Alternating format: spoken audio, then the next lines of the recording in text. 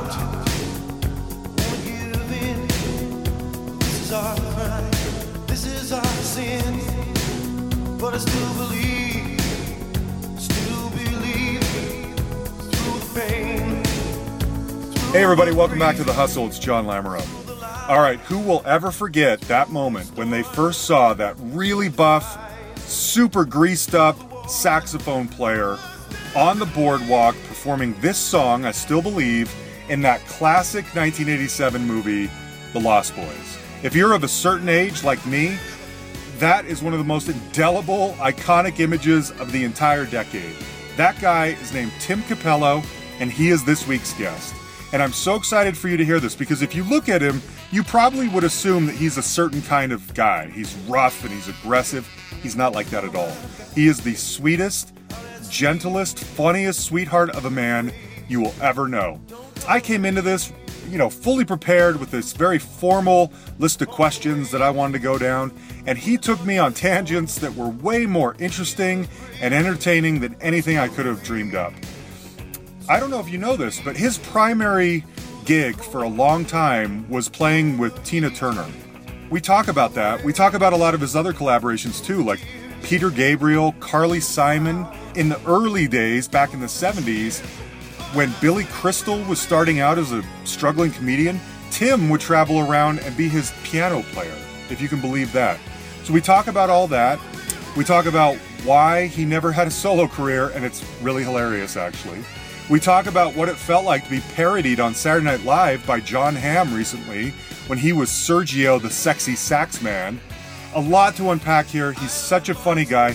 Unfortunately, the sound quality isn't ideal. You can still make it out, but it's not quite as to the level that I would have liked for it to be. But it's fine. I hope you'll like it. He called me from his home in New York City.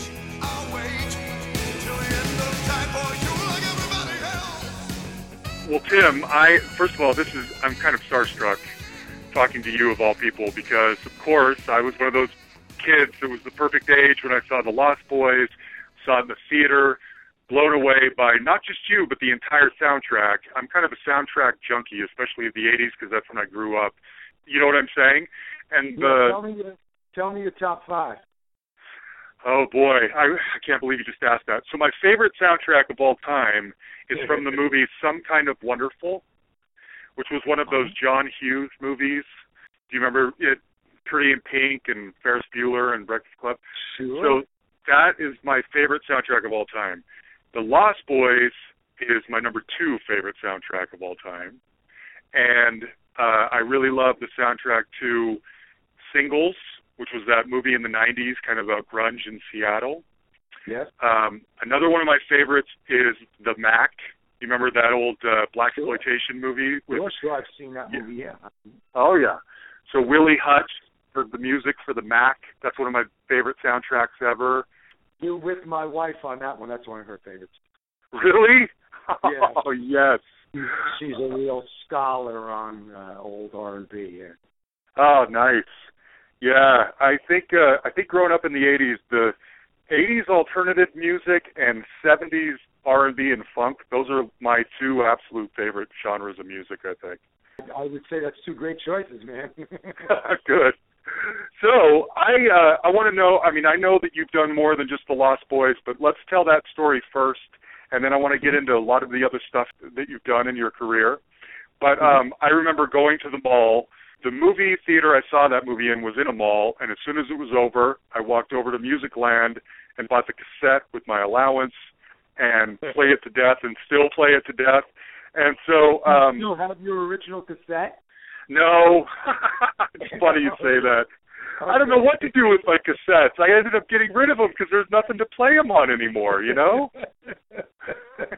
My wife has one of those sort of old-fashioned things where she has an incredible 45 collection and cassettes and stuff. So we have one of those things that has cassettes in it and plays 45s and albums. So we kind of have it covered. So I know, there's some that she can't.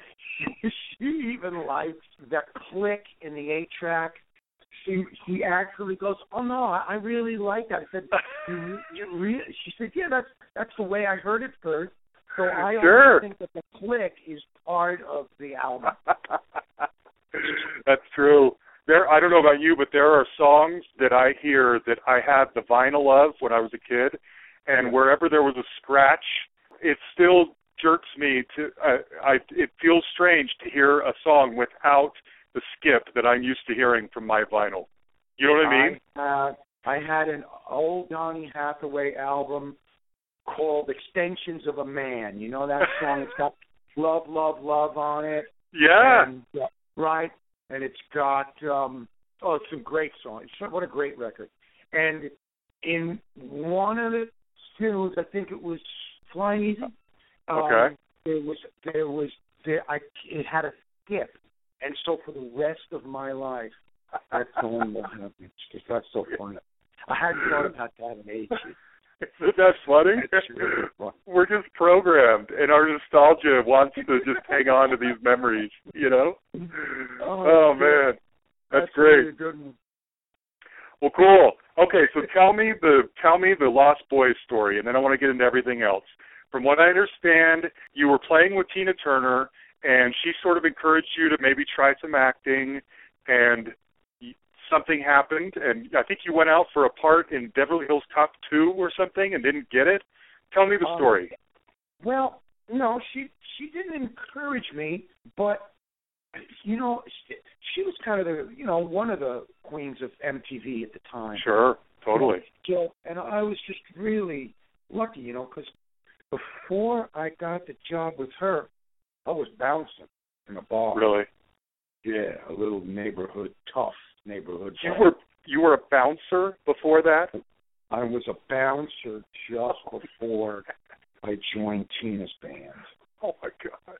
At a little neighborhood bar on the Upper West Side of Manhattan, when the Upper West Side of Manhattan was a crappy place to be. When it was a dangerous place to be. It was called Tap a Keg.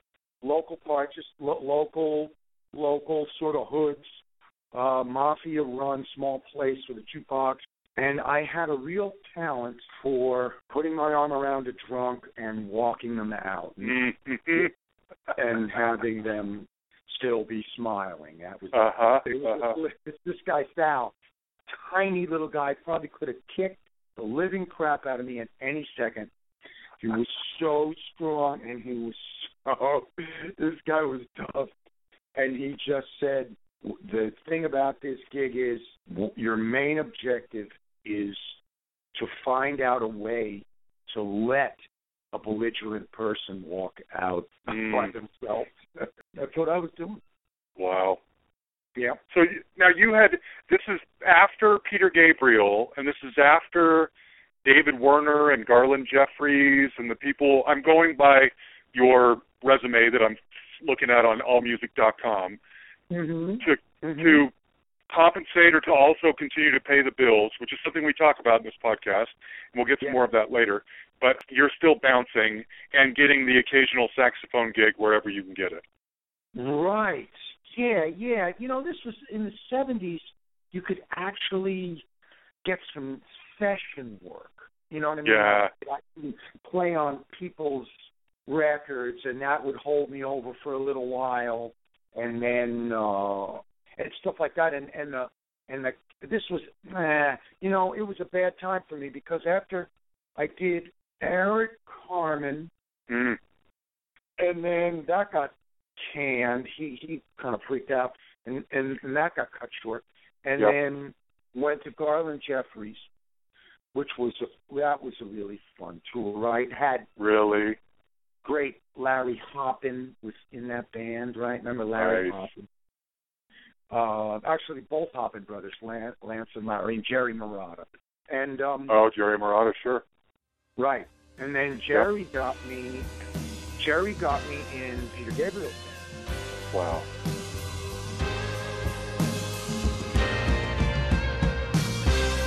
Once I was the credit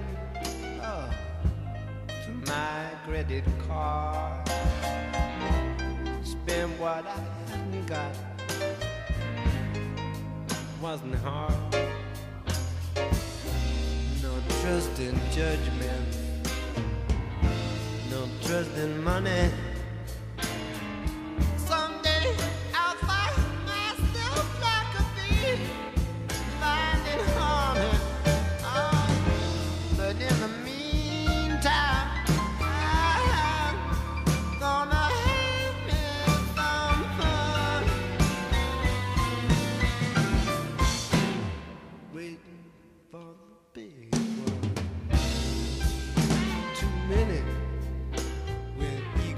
had left Garland to go to Peter, and then and got me an audition for that.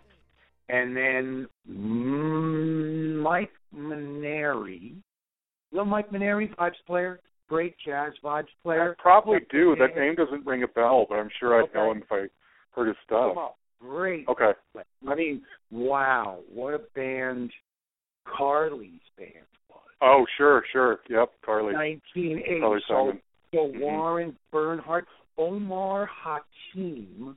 Oh, yeah, sure. I know that name. His first gig ever. He was 17 years old. Oh, wow. Isn't that something? Yeah. And Mike Maneri was leading the band. Sid McGuinness he was in Peter Gabriel's band, and he was also David Letterman's guitar player. That's right. Yeah. Yep. And Sid was in Peter's band too. So and then I had this project called the Ken Dolls.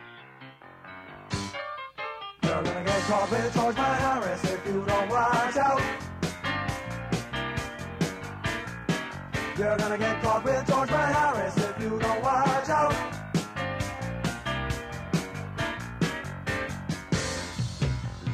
Don't be dumb, Michelle. That's no kind of life. Some boot bad chilies, look at your knees, Michelle.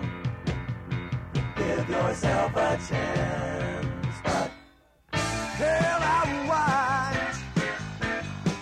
Hell, I will watch. Please, sometime. Hell, I will watch.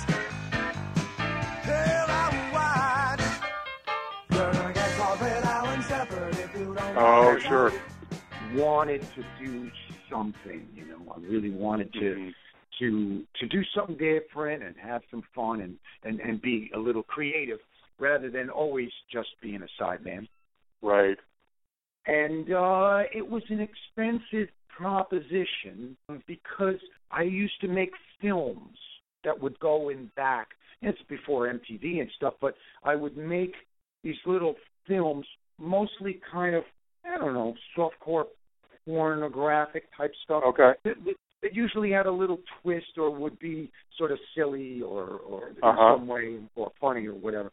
Were those meant to be played on screens, like behind bands performing? We had a rear projection screen, and a guy was running a 16-millimeter film projector.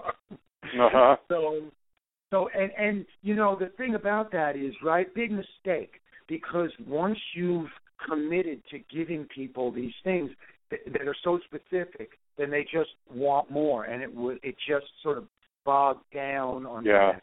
So I was disappointed, and then Tilly Crystal, we were playing at CBGB's a lot, and he said we were too sexual for the club. So, Tilly Crystal. I thought you said Billy, because he's part of your history too, right? Playing piano for Billy Crystal. That's right. That was the first gig I ever got right out of the New England Conservatory. That's where I went to school. And up in Boston. And my classmates were Anton Fig. Crazy. Kane Roberts. Oh, yeah. The sexy axe man for Alice Cooper. And who else? David Frank. David Frank? I've had him on here. I interviewed him. Oh, did you really? Oh, crazy. I love him. We play in a reggae band, a reggae jazz band. We were beboppers together up in New England Conservatory, and he was a good friend of Kane. They grew up together. No way. Yeah, they went to like grammar school, everything. I mean, they were very tight friends. And then I sort of got into their circle, and we used to jam a lot, mostly bebop tunes and stuff. Wow. So, I had Anton Fig's ex-wife, Amanda Blue, on here a couple weeks ago, too. Man. Yeah, from Spider. Yeah. Right. Yeah. Crazy. And Kane, when his name was Robert Athis, and Anton and I did a Garland Jeffries album called American Boy and Girl.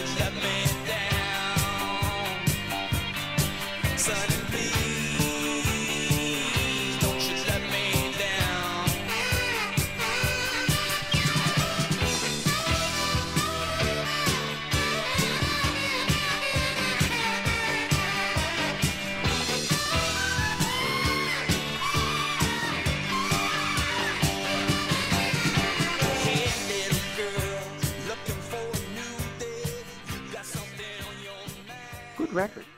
Okay. You know, Garland. He's one of those people whose name I know, and I probably know songs, but I've never fully investigated his whole canon. And I know I need to. It's always on my to-do list, and I just haven't done it yet. You know what? Just listen to an album called Ghost Rider. Yeah, that's the one, isn't it? That's really the one. I mean, I'm not saying all the others. No, of course, but that's supposedly the hallmark. I know what you mean. Yeah. And you know, a lot of people got sort of messed up by attaching themselves into the 70s to these great studio musicians like, you know, David Spinoza, who produced Ghost Rider. And, you know, like, say Phoebe, right? Phoebe Snow, sure. You know, started out in a very sort of pure way, right? And then became sort of surrounded herself with a lot of these, you know, heavy session guys who are so wonderful, and the sounds that they make just draw you in. Yeah. And it has screwed people up, I think. Right. Especially in the 70s, you know, where people would say, oh, now he got slick. Now this guy got slick, you know, that. And that was the curse, right? You sounded too, you know, your music sounded too good and too well performed, you know. So, but I'm sorry, I'm losing on it. No, that's okay. These are fascinating stories. These are great. These memories start coming up, and I just well, I love it. This is what it's all about: is to hear these rock and roll stories. I love it. David Frank and I play in a reggae jazz band called Island Head together. Now you do, or you did back then? No, really? Yeah. Oh. Yeah, it's a good well, I love you both. Tell him he doesn't remember me, I'm sure, but tell him hello because I think he's a genius. I sure will. I'm sorry. Pull me back on track here. Okay, so we were talking about basically. The original question was tell me the Lost Boys story, but this is fascinating too. So tell me the Lost Boys story so we can get back to all these other anecdotes because this is great. Right. You had said because of how I started getting sort of people would call to do, you know, little film parts and stuff like that. And, you know, somebody just called me from whatever it was, Triad Agency or William Morris or one of those big agencies and said, oh, you know, we're starting a musicians section, so, you know, maybe we can get you some parts. And so I just started going out on all these auditions. And, you know, there was a lot of real interesting coincidences in this because it wasn't Beverly Hills Cop. I think I said that to somebody and I was wrong. It was actually Lethal Weapon, the original. Oh, sure. Was auditioning for the Gary Busey part. He was the bad guy. So you were auditioning to be the bad guy in Lethal Weapon? You know what? I never did any of these things except for on Miami Vice, where I played a bad guy.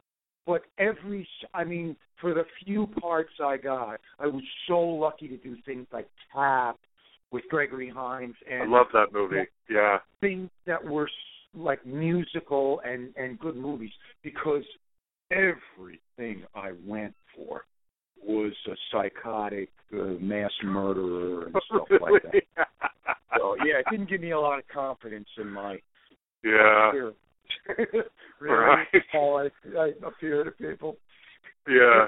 What are we going to do with this stocky, long-haired, sexy sax man? We'll make him the bad guy. You know, there must have been I remember once, this was hysterical. There was a casting lady named, I think she's still big, I think I see her name on films, Victoria Thomas. Oh, and okay. I was so embarrassed because what did she have me? She had me Masters of the Universe or some one of these, you know, science fiction thing with the. Right, there was a thing called Masters of the Universe. Yeah. Dolph Lundgren played He-Man, and exactly. I didn't know what it was, but I went in, and they were always asking me to do things that I've just never done in my life. You know, scream as hard as you roar, and then out this sofa, and and I just didn't. It was so embarrassing. Yeah. And all these things always were embarrassing, but they always seem to lead to the thing that I'm really happy I did. And so it's an interesting story for two reasons.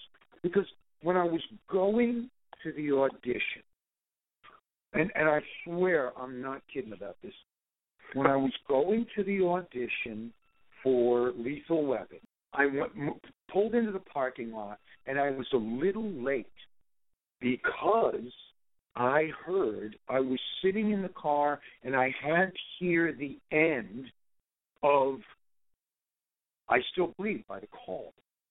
It was playing on the, I swear it sounds like live.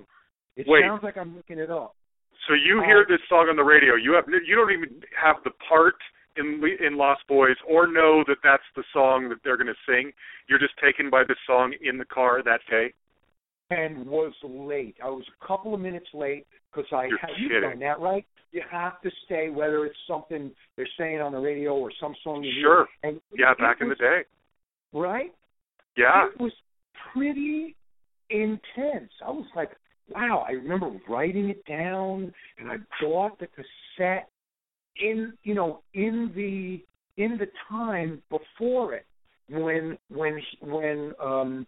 Joel Schumacher, proposed that this was the song I was going to sing. So what happened was, I'm there, and I do really shit. I mean, I really remember, trying to have one of these voices like I was very calm, but I was menacing underneath, and it was just as bad as I did it this time. Right. I was trying to pretend like by speaking very quietly. And I would portray some sort of menacing, and I could just see it was not going well. So I did it, and I went out, and I knew I didn't get it, and I met a guy that was sitting down. Might have even been before the actual audition, but I'm sitting there in the waiting room, and a guy comes up to me.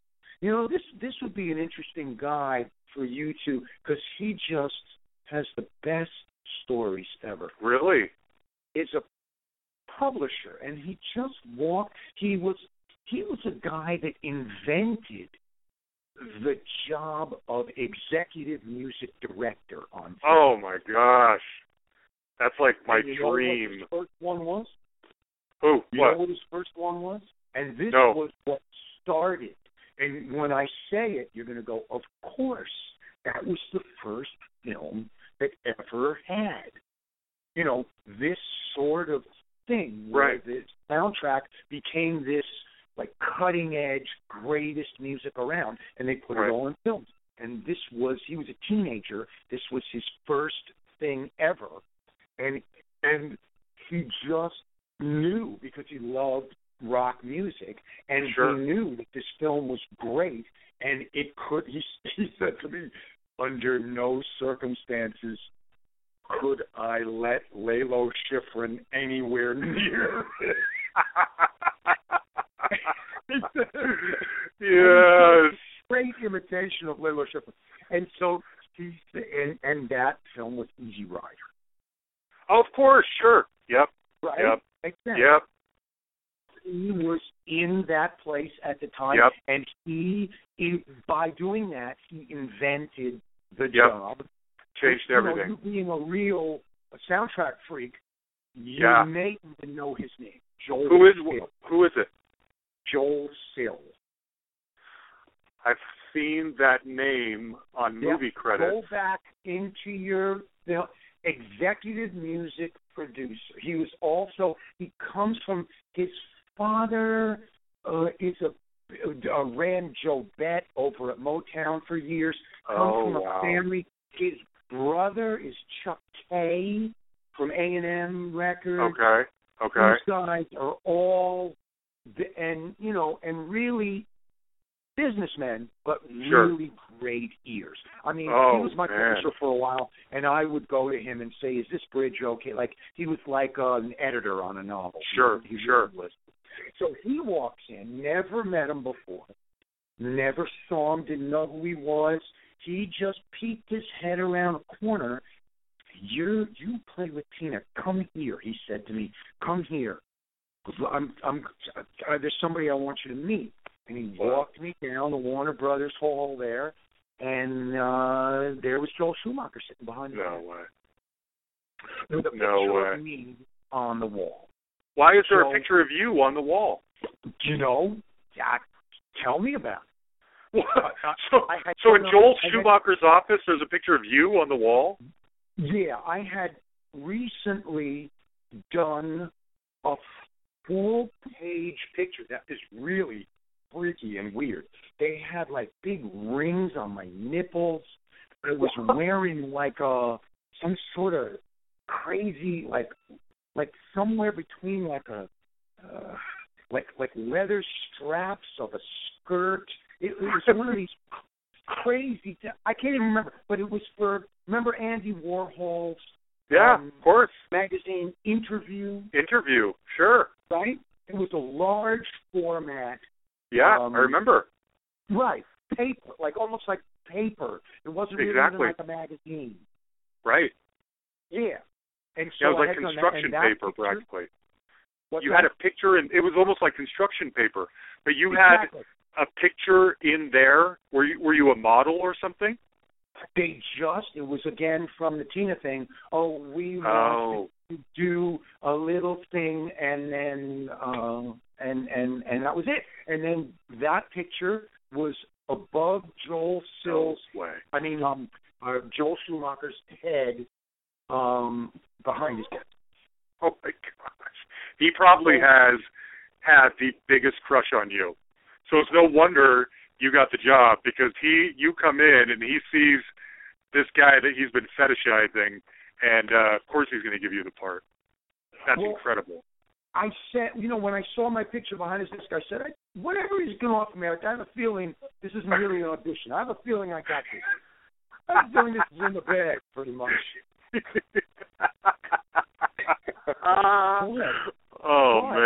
Man. Joel was always doing that kind of thing.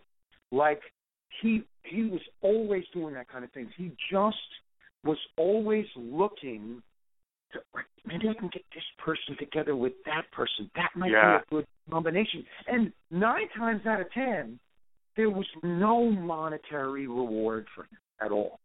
Okay. You know what I mean? I don't think Joel made a dime off of my being in the Lost Boys. He just loved when I was going to do the thing with getting that part in Tap. He just, when Gregory Hines was coming to L.A., Joel just had me sit with like my horn and a drum machine and a keyboard, and just to play some grooves for Gregory so he could dance around a little bit. Wow. And it had no real meaning or anything. He just had me there, and then while I was there and they were showing some stuff, and then Gregory would say, "Oh yeah, I like that beat. Let's do something with that." He'd dance around to that a little bit. It was like sort of an easy way for him to start thinking about how he wanted to dance. Wow. And, the director came in and saw me getting very excited about what we were doing and that stuff, and he said, "Oh." And that's just the kind of thing that Joel could always see. Wow. Yeah. Jeez. Now, so tell me again, so who picked I Still Believe? Did you come in saying, "I know this great song that I just heard by the call, can I do that?" Or did someone tell you to do it? Nope. Joel Schumacher just said, "This is the song I want you to do." Man. And I had heard, I don't know this firsthand, but I had heard that he wanted to call to do it in the movie, and they turned him down. Really? Wow. Yeah. But I'm just getting. Well, that worked out, right? Hearing it from somebody that they didn't want. It might be a rumor. Okay. So I don't know if that's the case, But I had heard that, and so that's what he sent to me. I was like, oh, yeah, I know this song. I love this song. That's great. Sure. That's very cool. I would love to do this. But he still gave me the option. He said, I also want you to go away and write a song. Okay. And so we can get something very personal to you that you might like. Really? So I wrote a song with, Jim Krieger is from Rod Stewart's band. I know that name. Right, long-time guitar player in Rod's band. And, okay. And we got together and we wrote something, and it just sounded like a song that somebody wrote because somebody asked them to write a song, like for a movie. Okay. You know what I mean? Yeah, kind of under duress. It's not coming straight from your heart. No way. Yeah, okay. No, close. The best thing that ever happened to me is that they didn't accuse them. I don't remember it at all, but it's probably motorcycled somewhere in the first, real crap. Yeah. I love The Call, and I love the original, but this is one of the few times, in my opinion, where the cover is better than the original. I've been in a cave for 40 days, only a spark to light my way. I want to give out, I want to give in. This is our crime, this is our sin. But I still believe, through the pain and through the grief, through the lies, through the storms, through the cries, and through the wars. Oh, I still believe.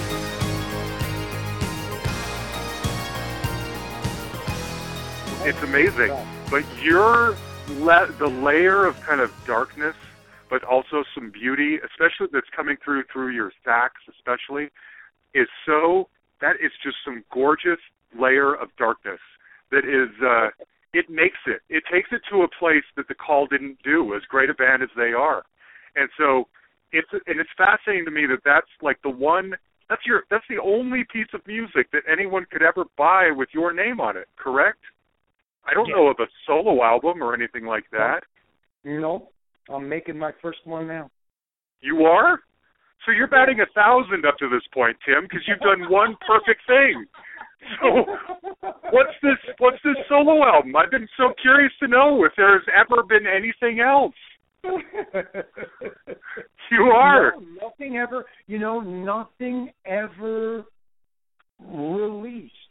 For a while, Tina's manager, Roger Davies, gave me some dough to go in and do some things, and he thought that I could, he could sell it.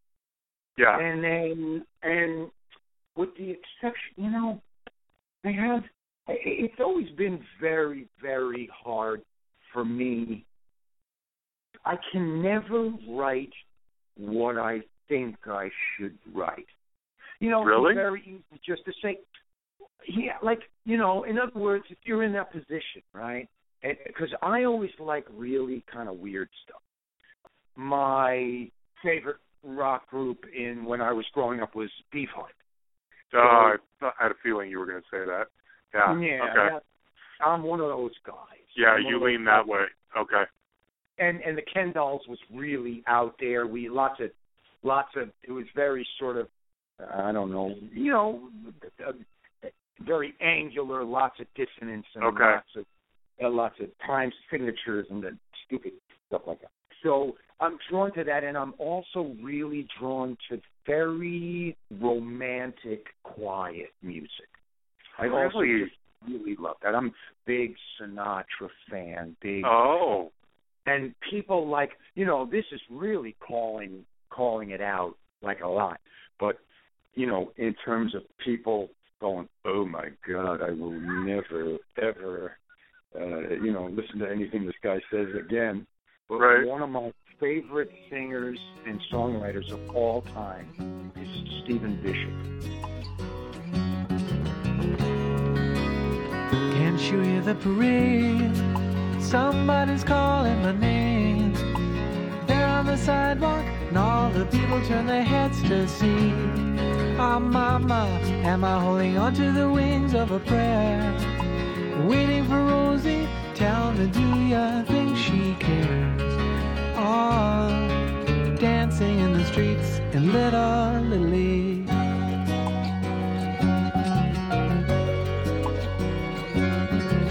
Oh, they're all dancing in the streets in Little Italy.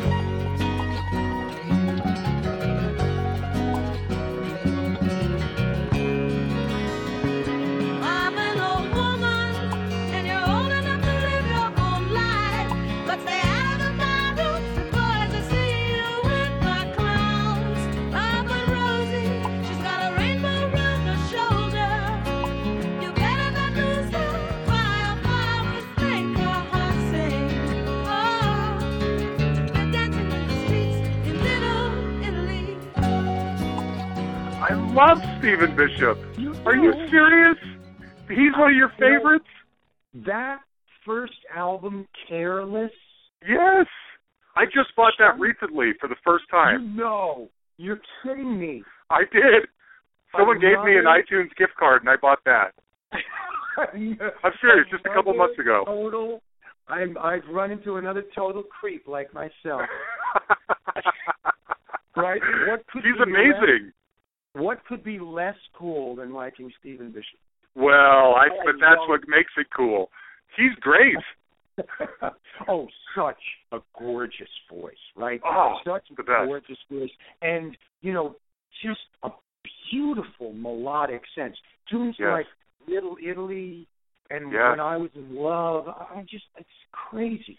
I think that guy is so wonderful. I do, too. I love him. I've been wanting to get him on here, too.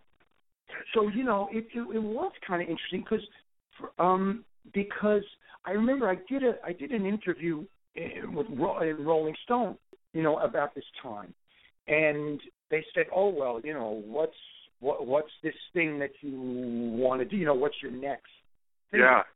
Otherwise, we can't put you in a magazine if you got nothing that's coming up." Right. So I said, "Geez, I'm sorry. I wish I could tell you something, but I really love very romantic, quiet music." Yeah. And I don't really see, how I'm going to make an album called Attila the Hun Plays for Lovers Only.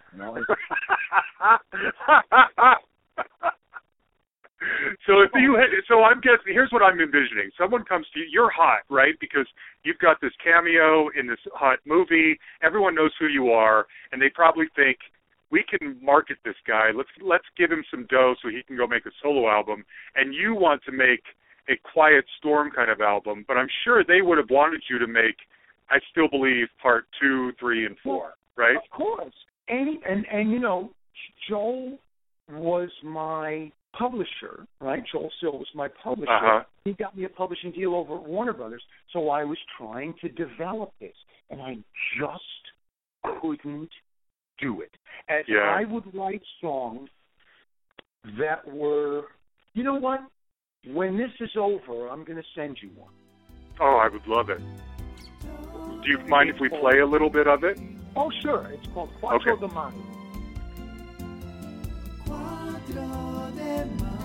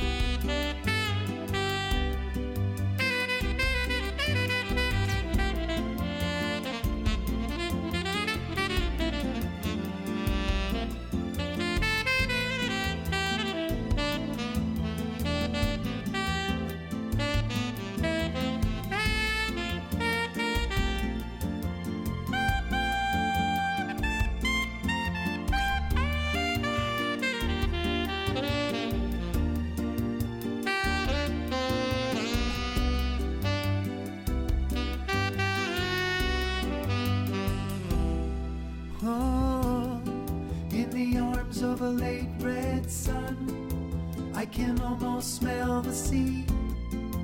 I can almost hear the guns. Oh, out in a border town, I took my shade. This Love it. was the song that got me dropped. Oh, they got you dropped? Yeah. Because they were like, oh, this is what this guy's really about? This isn't what we had in mind? You know, obviously, anybody with half an IQ would go, divide Tina Turner by the Lost Boys, mix those two together, and that's your sound, idiot. Mm-hmm. No You know, kidding. I mean, Which is a winning sound for right then, right? And, you know, it just, who would be so stupid as to not do that? You're talking to them. I was going to say, apparently you're the one. You know, because, you know, I was recently, I just played a gig with The Darkness. You know, The Darkness? The band The Darkness, right? I love The Darkness. Can't explain all the feelings that you're making me feel. My heart's in overdrive and you're behind the steering wheel. Touching you, touching me, touching you, God, you touching me. I believe in a thing called love, just listen to the rhythm of my heart. There's a chance we can make it now, when we look into the sun goes down. I believe in a thing called love.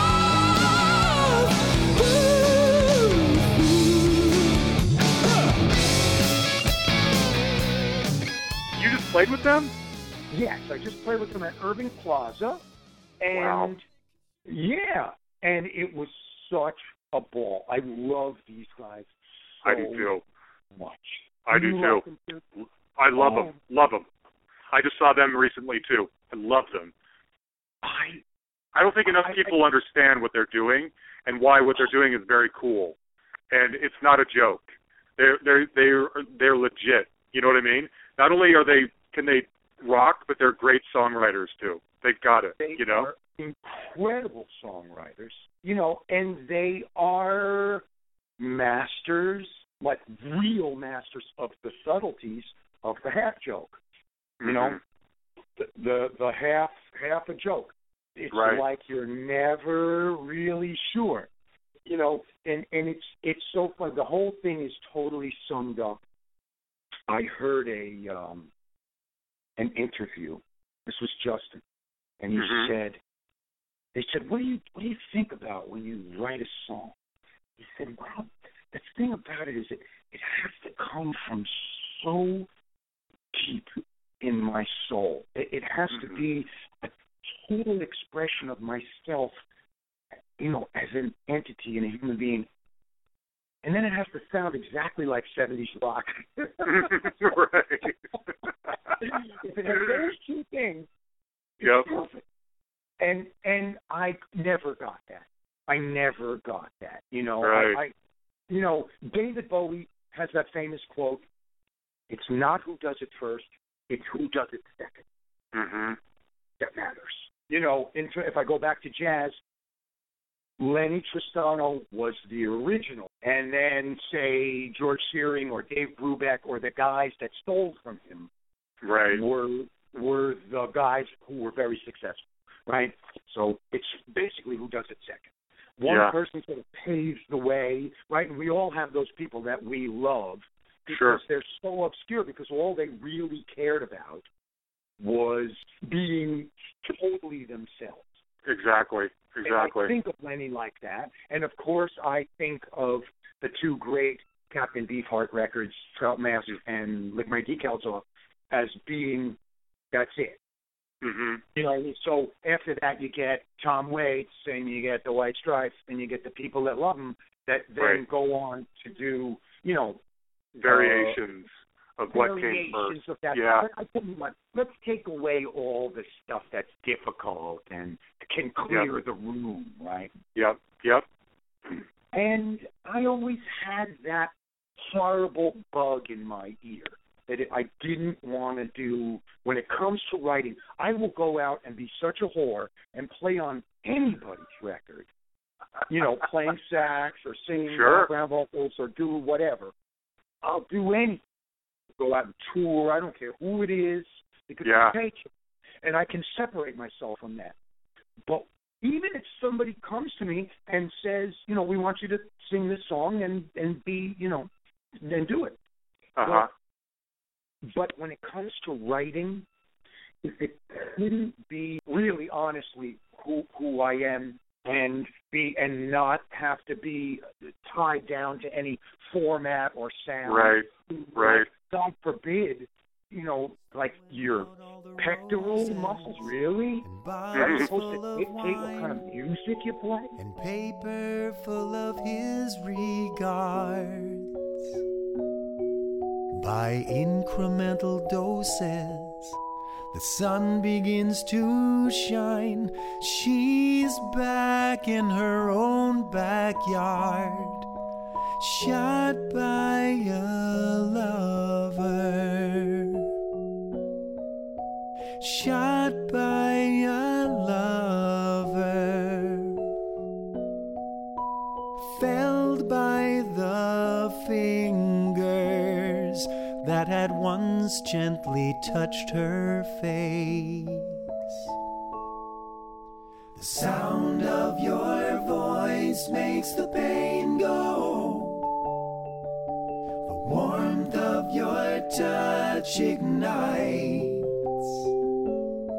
And at the end of this gasoline rainbow is a welcoming voice and a tunnel made of light. Hey, yeah. And this is all in the thing of, like, I once went to Shep Gordon's house because he was interested. And he said, "Oh yeah, we'll send you to wrestling school, and we'll have a ring on the stage." Oh, yeah, just gimmick it all up. Oh, jeez. Yeah, you don't want to be that guy. Well, you sound like the perfect collaborator then, because you're happy to play anything with anyone, anywhere, as long as you're having a good time, because you know that whatever you would want to do on your own probably wouldn't be that commercial, and so I'd, may as well just be successful and pay my bills supporting these guys who I respect, right? It does. You're exactly right. It doesn't hurt me at all. I don't even have a twinge. I don't even have a twinge of anything about it. I wasn't a big Carly Simon fan before I played with it. And then after I did, I got a lot of respect for him. Sure. So many times it's been such a growing experience, I didn't know who Eric Carmen was. I didn't know who the Raspberries were. I was a Beefheart fan. So and a Jazz, Ornette Coleman, and all those guys. That was my thing. So I didn't know anything about that, and I was so glad that I did those things. Because that's they amazing. really did show me. Yeah. Yeah. So I want to ask you. I don't think I said anything. Did I say anything that you asked me to say? I don't. This is better. I don't even know. This is way better anyway. This is great. I love it just the way it is. So, okay, but let me ask you a couple questions. Okay. Number one, there's a period there where you did Lost Boys and it's just a movie and it's gone. And then suddenly, maybe another generation passes and like we were talking about earlier, that nostalgia kicks in and now you're suddenly the guy from the movie and the movie means a lot to people and you're going to conventions or whatever. When did that start kicking in? You know what I mean? Yeah, about a year It couldn't have been immediate because there had to be time to let the movie go away and then build, back up in terms of, becoming iconic. That's right. And so now that I'm kind of the age of a lot of people that are into the movie, like the age of their grandfather. Yeah. So, right. So I don't know exactly so it's been almost 30 years. Next year it'll be 30 years. Yeah. I always used to think that the formula was 20 years.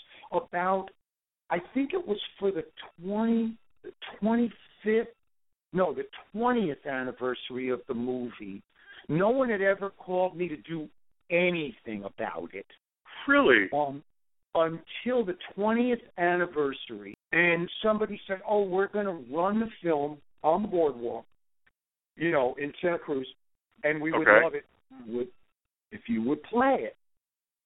And at the time, this whole, working out thing, sometimes I enjoy it, and sometimes it's a real pain in the ass.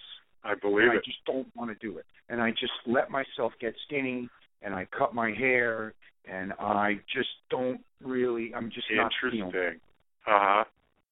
So at the time, that's what it was. And I said, if I show up at 175 pounds with short hair and start playing this thing, I don't think it's really going to get the reaction that you'd like. Right. And then a guy named Eben McGard. He does. I guess I don't really think about how people could get in touch with me because this Facebook thing I have, I think it was about a year almost that I've had it, but that's the first Facebook page I ever had. Yeah. I don't really think about, and you don't seem even all that active on there. I don't know how often you're on there. Doesn't seem like a lot.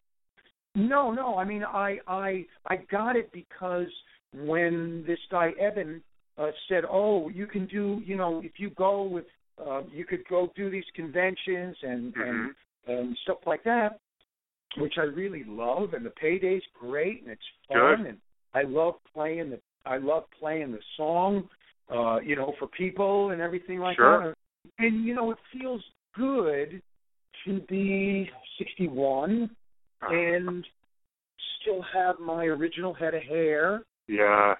And, not be really obese. No, you look great. And have the energy and still feel like I really want to do this and get very excited about it. Good. I mentioned I had Gerard McMahon on here a few months ago, and he had Cry Little Sister, that another iconic song off that soundtrack. The last fire will rise behind those eyes. Black house will rock. Blind boys don't lie. Immortal fear. That voice so clear through broken walls. That scream I hear. Cry, little sister.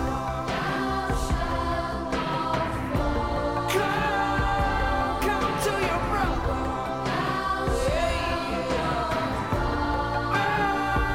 Chinese sister. Love is with your brother.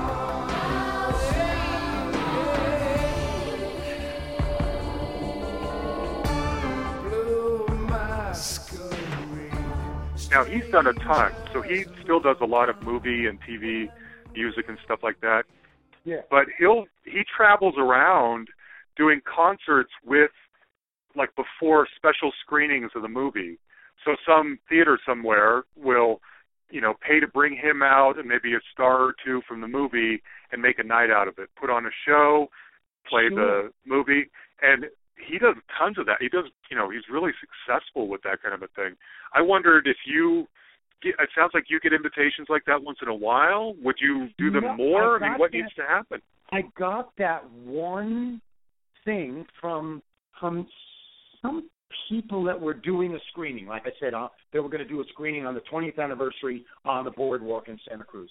And I said no, and that was it.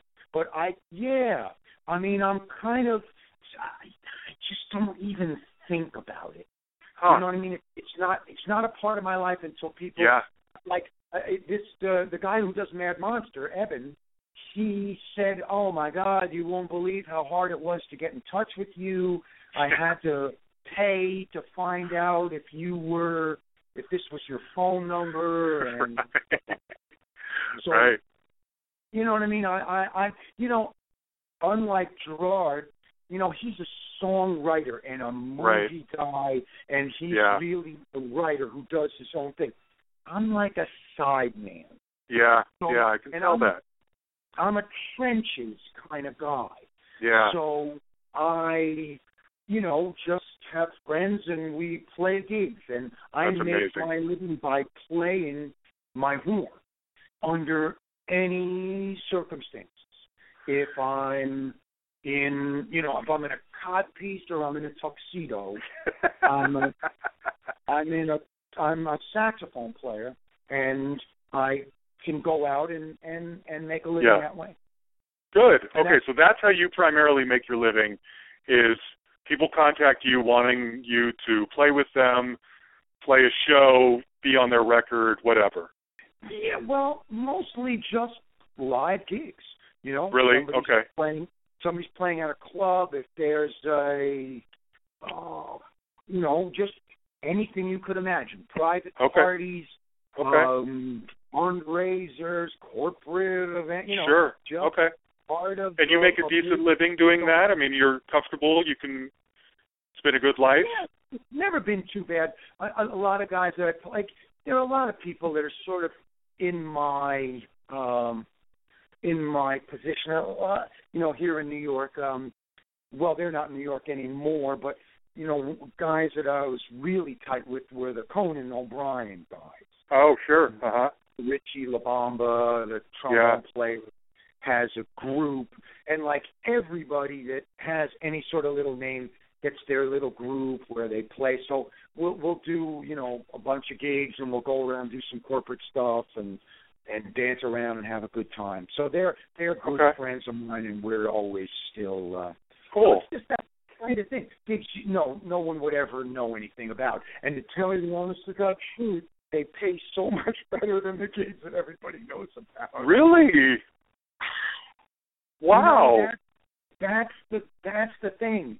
Once you get into the world of, say, like company things and big people, like rich people that are having weddings or a party or all that kind of stuff, private gigs, like everybody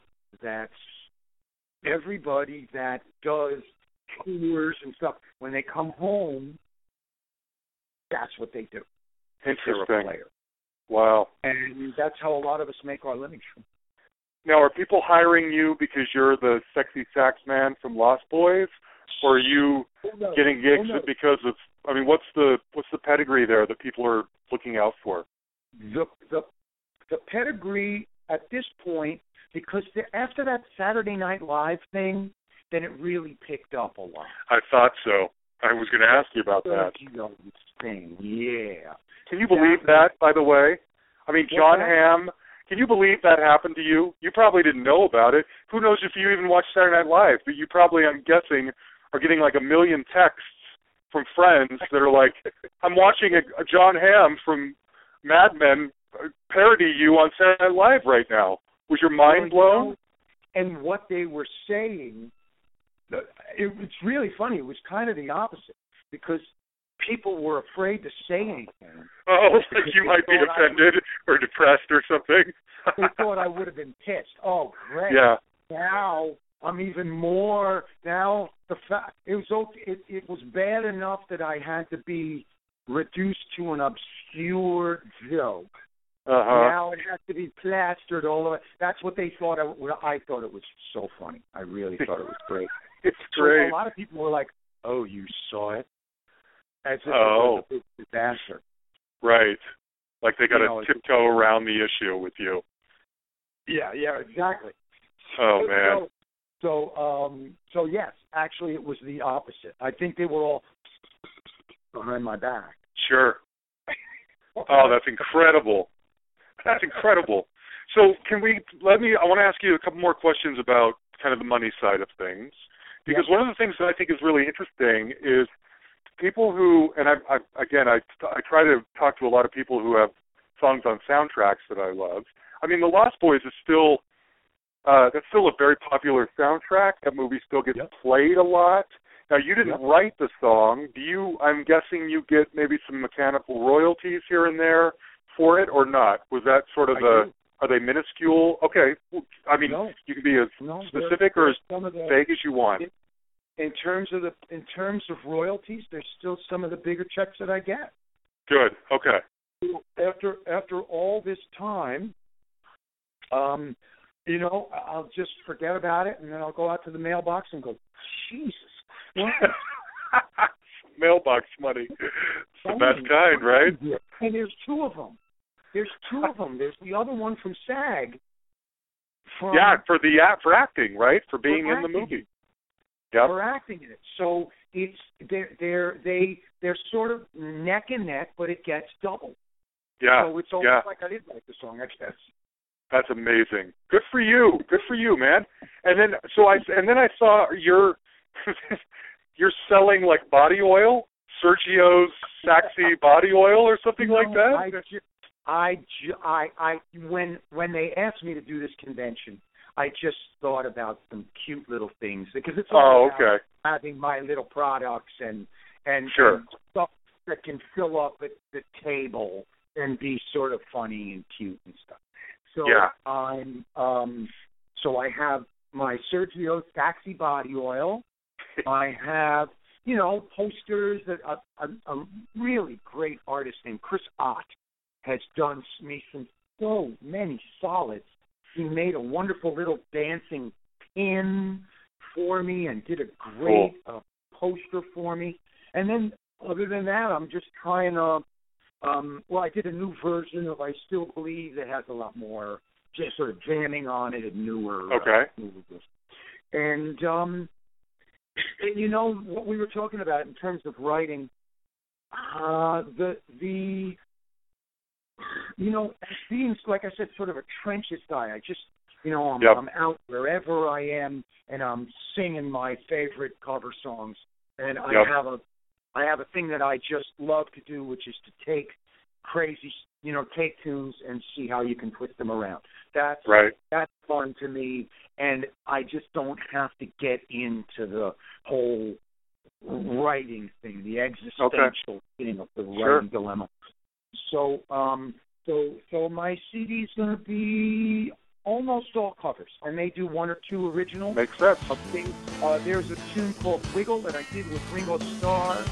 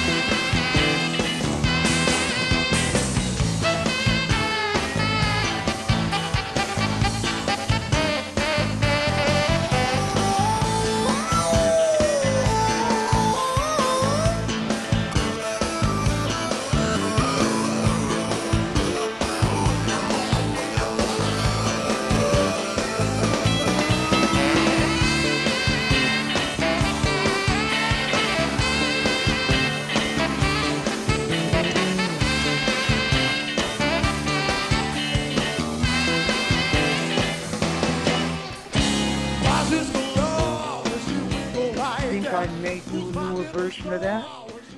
But other than that, it's just going to be sort of twisted stuff, takes on maybe Screaming Jay Hawkins, Bob Dylan. Oh, cool. Yeah. Killer. That'll be fun. What's that? That'll be fun to finally have some Tim Cappello out there for people to buy. I think it will be fun. And so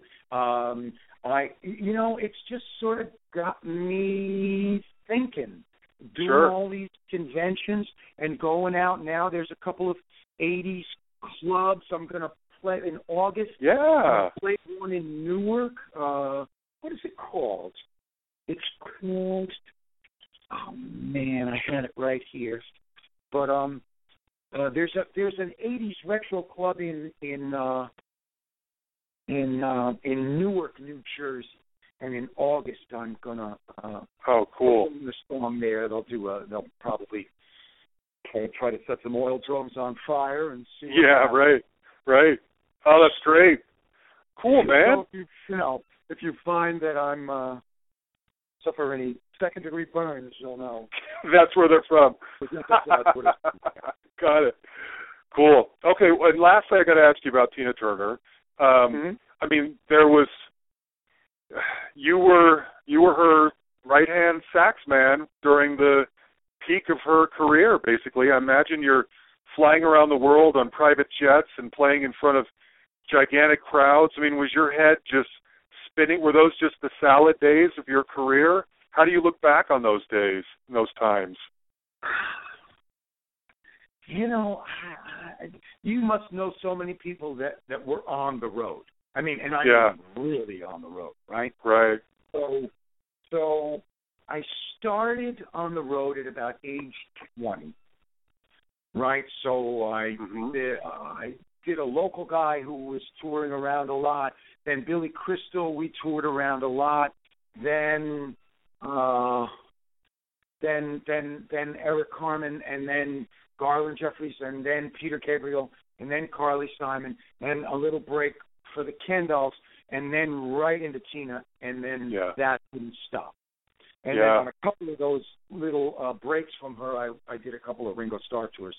And and so it was, and when Tina tours, I mean, you know, she was setting herself up, God bless her. She was setting herself up, you know, for a lovely golden years, right? No kidding. So she could retire and do her own thing. And she knew how to work. Yeah. She could work. So the last tour I did with her was literally, I'm not joking, a year and a half. Oh, my straight. gosh. We came home for Christmas, and I mean Christmas. When I say Christmas, I mean Christmas Day. Oh. And then we were back, you know, Lord knows where. So she really worked so hard, and the road is so hard, and it can make you really, really crazy. And when you stop taking drugs, then you really realize how crazy it, you know. Because you're clean at that point, right? So you're experiencing all this sober. Yeah. And because you had gotten clean in the early 80s, I think, right? Yeah. 1980. Okay. 1980. And wow. So before that, it was really a haze. But after that, you know, it was a real kick in the head, though, because it had never happened to me before. All these, Carly's tour got cut short, Eric's tour got cut short. You know, there was a lot of people sort of freaking out and not being able to tour. And then when I got with her, this was just before she broke. So we were playing, I'm not lying to you, we were playing McDonald's conventions. That is insane. That's insane. And small little Australian casinos. And I mean, you know, little, tiny little things. Yeah. And, you know, a 20-minute set down in the hotel and come back up. Oh. And it was like a lounge band. I mean, it really was. Yeah. So that wasn't the sexy gig. That wasn't like the awesome gig at first. It's just a job at first. And then you were there when it exploded. It turned into a giant gig, right? It turned into a giant gig, yeah. But, you know, when you're a side man, I don't know. I keep hearing lots of horror stories about a lot of people. You don't make a lot of money. Yeah. Unless you get the perks of the travel and stuff, but probably not a lot of money in your own pocket. Steve Gadd or somebody who, you know, these monster sidemen people, or unless there's somebody who is really known for being, you know, incredibly generous to their sidemen. The life of a sideman is not all that great. So I'm not going to tell you how much I was making during those really, incredible years for her. No, that's okay. But I'm guessing you are seeing the world and you're being pampered even if you're not taking home a gigantic check. Yeah. So you can't, it wasn't till I'd been with her for maybe 13 or 14 years where you got these little raises in pay where I was able to actually afford a house. Oh, man. Wow, so shocking. Okay. It had been a lot of years of just sort of squeaking by. And, even during that whole thing, I always just lived in an apartment, in Hollywood, in the crummy section of Hollywood or a bad section of Manhattan or something. Right. It definitely has never been that glamorous, but after that tour that I told you about it was called Wildest Dreams, the 96 or 97. It was so long that I think I had more than a down payment just from my per diem. It was such a long tour. Wow. And there's a huge pile of 20. And but then right, you've heard it many times, the road is so brutal. Yeah. That once I had like a nice little house and was living someplace nice and quiet and, found somebody I wanted to settle down with, right, and that was it. I couldn't do it anymore. Changed everything. Yeah. Interesting. And so tell me just a little bit about you personally. You're married. Do you have any kids? How long have you been married? I've known my wife for almost 20 years. Okay. But we just got married about a year and a half ago. Really? Wow. Yeah. Okay. I know. Good for you. So no kids, I'm guessing then. No kids. She has two kids that are in their late 30s. Oh, okay. Okay. So well, good. But no, I never had any kids. I always was of that musician's mind. Sure. Like, this is the life I've chosen, and I didn't. I wanted to devote everything to it. Yeah. Okay. Mm-hmm. Wow. Well, look, this was so much fun. I got to ask you one more question though. When you look back on your career, what is just the most amazing memory that you have? When you sit there on a quiet day and you just think, I cannot believe this happened to me. What is that thing? And it's not just one, but it's actually spending like 4, 5, 6 hours alone in a car with Billy Crystal. With Billy Crystal, really? Yeah, because I was his piano player. Right. And I was 20 years old, and we'd have a gig in like Niagara Falls or down in D.C., and he'd just pick me up, and we would go on these long trips, and I would be underneath the dashboard just continuously urinating.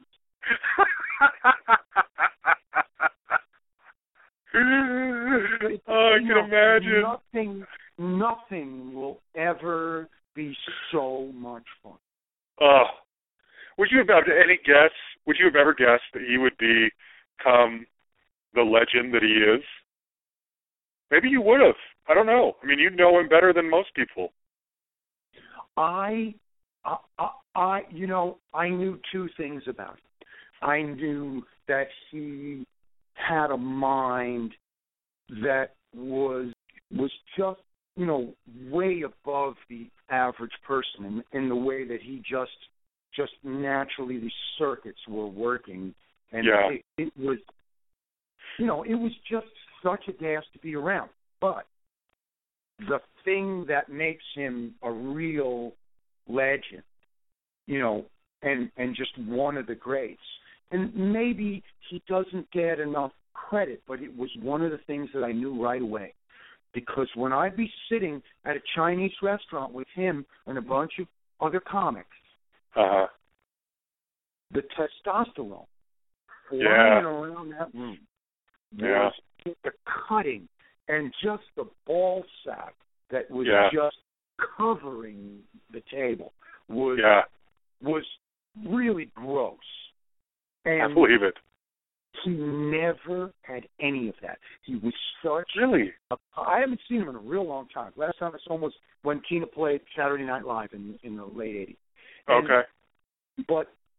But he never had that, and he consciously stayed away from it, and I never heard him say anything mean as much as, so much of comedy, and it's gotten more and more. Sure. It's put down cutting people, Yeah. and it's really become, he never, ever had Fascinating. that in him.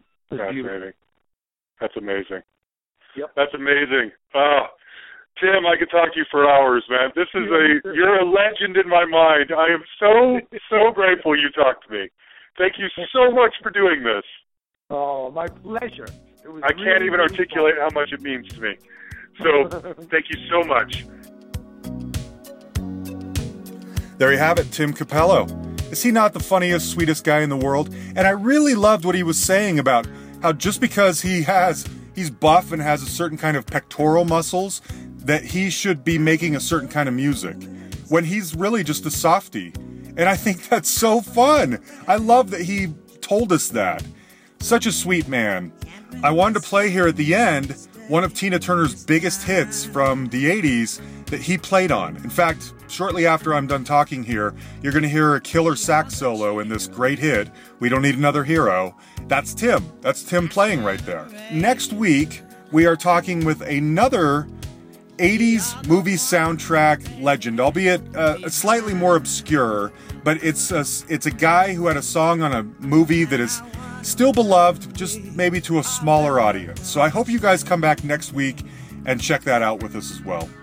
Here's what I need you to do if this is the first time you're listening. Go in and subscribe to the podcast in iTunes. Our last 50 episodes are in there. So go around, see if you find other guests that you recognize, and check us out. This is what we do. We try to tell the stories of the great artists that don't get told as often, because fame is fleeting, so you gotta hustle. And if you like it, write us a review. In fact, if you don't like it, write us a review too. That's fine too. You can like our page on Facebook, stay in communication with me that way. If you think of anyone that you would like me to track down for you on the show, send me a message on Facebook, or you can email me at thehustlepod@gmail.com, or you can find me on Twitter @thehustlepod. Huge thanks, as always, to Jan the Man Matkevich for everything he does putting this episode together. Join us next Tuesday. Every Tuesday we put out new episodes. We'll talk to you then. Bye, everybody. That day is coming. All else are